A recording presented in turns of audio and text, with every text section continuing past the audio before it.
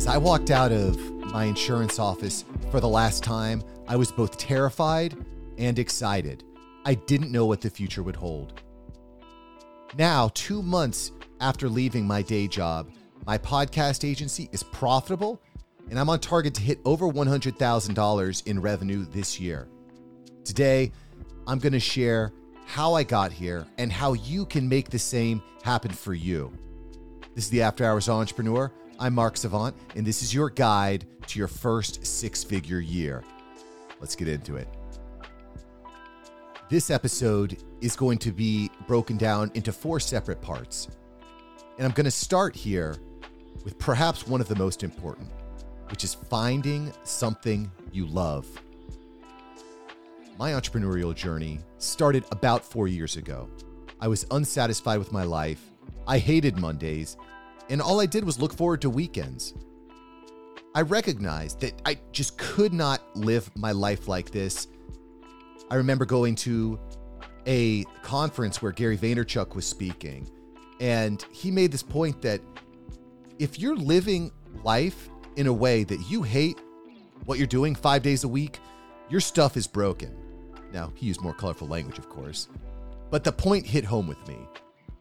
My life was broken. How can I continue along a path where 5 out of 7 days a week I'm unhappy? It doesn't make any sense. So I started searching for something that I enjoyed. I started looking, I started searching, and I tried a ton of different types of businesses. I looked at real estate, financial planning. I looked at opening my own insurance agency. I looked at selling products on Amazon FBA.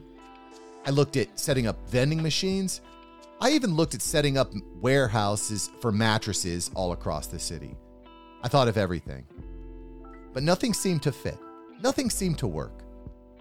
One day as I was jogging, listening to Smart Passive Income by Pat Flynn, I recognized that I love listening to podcasts.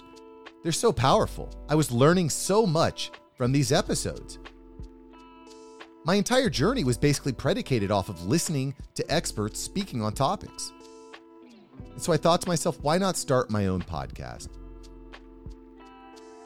I recognized that I really enjoyed the process. I enjoyed listening to people, learning. I enjoyed recording. I didn't have any experience in broadcasting, but I decided I enjoy this. I'm going to double down and I'm going to learn this craft. I'm going to become the best at what I do. And I showed up. Day in, day out, I showed up. I was still working a day job. That was my primary source of income. But in my free time, I was learning my craft. And eventually people started to notice. And I started to pick up odd jobs, small consulting jobs here and there, small editing jobs here and there. But I kept getting better. The moral of this point is when you find something you love, it's not always going to be apparent. You're going to need to try different things before you find something that feels right. And when you find something that feels right, well, then it's time for the next phase of your journey. And that's finding clarity. In this section of the episode, I'm going to talk to you about my journey in finding clarity and why this is such an important step in your process. So here I am. I'm getting these odd jobs, which are nice. I'm getting paid a little bit here and there. I was making some cash, but I had a problem. I wasn't clear on who I served. I felt like the reverse of that Oprah meme where she's sending out money to everybody, and I'm the opposite. Anybody that was willing to pay me money, I was willing to take. I was doing random videography work. I was doing random podcast editing. I was doing random consulting. I was helping people make Instagram reels. I was doing all kinds of stuff. Actually, this was before Instagram reels. I was helping people make Instagram TV videos, which aren't even around anymore. I was just doing anything that I could to make some extra cash. Because my friends, you're not going to be clear at first on exactly how you're going to make money doing what you love.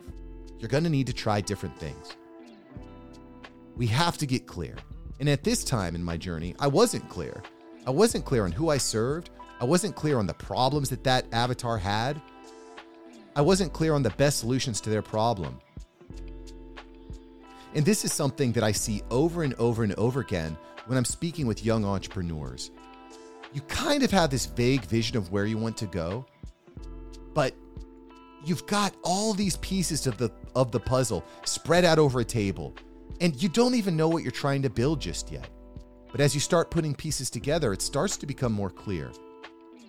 Right now, we really need to find that clarity. You need to find that clarity to get to that next step.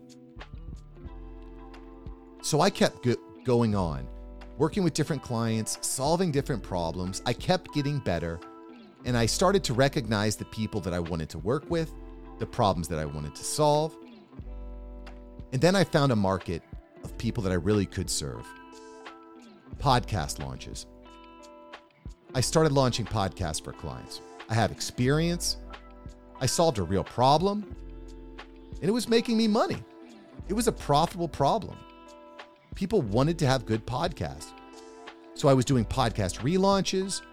I was launching new shows, and it was going pretty good. But there were some problems with this model. I still hadn't found my exact clarity. Let's move on to the next section here, which is creating and optimizing synergistic offers. At this point, I just didn't have a model that was sustainable. I was making some money here and there, and it was pretty good. But there were a few problems with the way that my business was run. The first of which was I had a feast or famine problem. There were some months where I was getting a ton of clients. I'd be launching 2 or 3 shows in a month, and that was great. But then I would go 2 or 3 months with nothing, crickets. I wasn't generating any cash. And if you're going to leave your day job, if you're going to convince your spouse, your partner, that this is a good idea, you need to show cash flow. You need to be confident that the bills that are coming in are going to be paid. The other part of this problem, this feast or famine problem, was that I was only closing about 3% of my leads. For all the calls I was getting on, for all the meetings, for all the people I was meeting, I was only closing about 2 to 3%. And I was leaving a lot of people hanging. I recognized that there were a lot of people that wanted to work with me, that wanted to launch podcasts, that wanted to improve their shows, but they couldn't afford a $5,000 podcast launch. So I created a low-ticket offer. I created a membership program for people that wanted to get into podcasting, that wanted to learn, that wanted to monetize a show, but were kind of at the beginning of their journey. So I created a membership program, which was absolutely fantastic, and it's running great today. It grows every single month. And this, I think, is a really powerful model that people don't always think about. I find that a lot of coaches, consultants, and experts are always talking about high ticket, raise your price, high ticket. But for me, I see it a different way. My vision is to help people get involved in my industry, in podcasting, provide value, which leads to several different benefits. The first of which is the cash flow problem. Now I know that each month I'm almost guaranteed to be bringing in a certain amount of cash each month. Secondly, I knew I was building an enthusiastic audience, people that enjoyed what I was doing, they liked what I was doing, and then subsequently became bigger fans of what I'm doing. AKA, they're listening to my podcast. They're learning from my podcast. I'd reckon that a lot of people listening now are members of the Podcast Savant community, and I can't thank you enough for being part of it, for letting me be part of your journey. The third part of the value of this program, of this low-ticket offer, is the belief that the more you give, the more you receive. And I recognize that if I'm able to provide massive value to people when they're just starting off, eventually, when they get to that point where they've grown to a point where they can afford the high-ticket service, they're going to come to me because I've built the know, like, and trust. I've solved their problems at the beginning. Now it's time for them to elevate, and I'm here to help them get to the next level. That, my friends, is why I really believe that low-ticket offers are very, very important to getting out of your day job. So that was a good solution to the feast or famine problem, but there were more problems with my business model. The second problem was keeping clients in my atmosphere. Sure, that's great. We go through a 6 to 8 week podcast launch, but then what? Then they're on their own. I didn't have anything on the back end. So I built out a membership program, a subscription service for monthly podcast production. Now those clients that have launched podcasts, now they can come to me, they can come to my team, and we'll produce episodes every month on a subscription, automatically charged, automatically paid. And this has been huge. This has been so powerful. I've built out a team of 7 people, but when I started, it was only 2 or 3 of us. Now I've got 7 people working on these shows. But there was still another problem. Through the podcast launches, through onboarding, through all these shows that we were managing, it became very time consuming. And this brings on, I think, the third problem that you need to solve, which is how can I make things easier, both for new clients, but for myself as well. So I started to work on automating the onboarding. With every single client that I brought on, I made it easier for them. I made it more standardized. It became very clear to me what would happen. As soon as someone said yes, I have a template for the email that they're going to receive.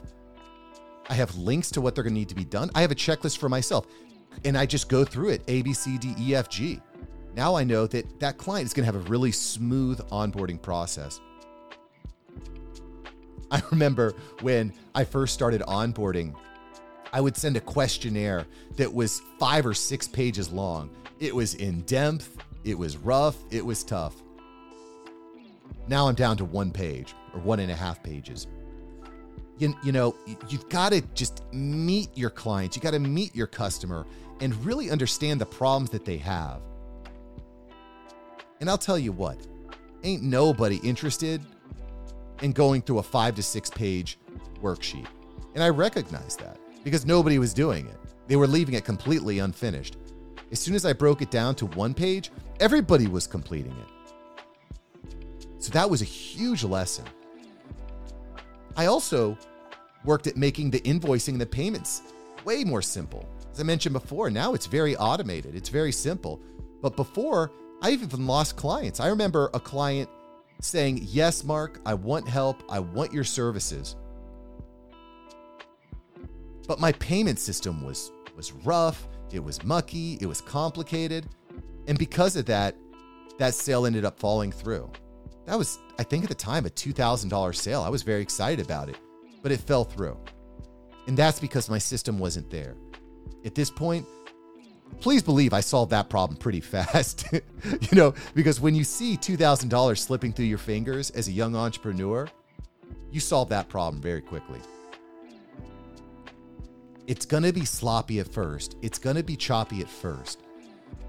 But as you continue to iterate, to improve, to simplify your systems and your processes, you're going to make it much easier for those new clients to come in and stay on board. It also makes it much easier for you to move on to the next lead. What used to take me 4 or 5 hours now takes me about 30 minutes. And with all that extra time, I can be back online, I can be back on the phone, and I can get back to work. So at this point, I'm feeling pretty good. I've got a few clients. I've got a group coaching service that's working. And things are moving along pretty well. But I had a problem. I just wasn't getting enough leads. I wasn't getting on high quality calls. Things just kind of felt random.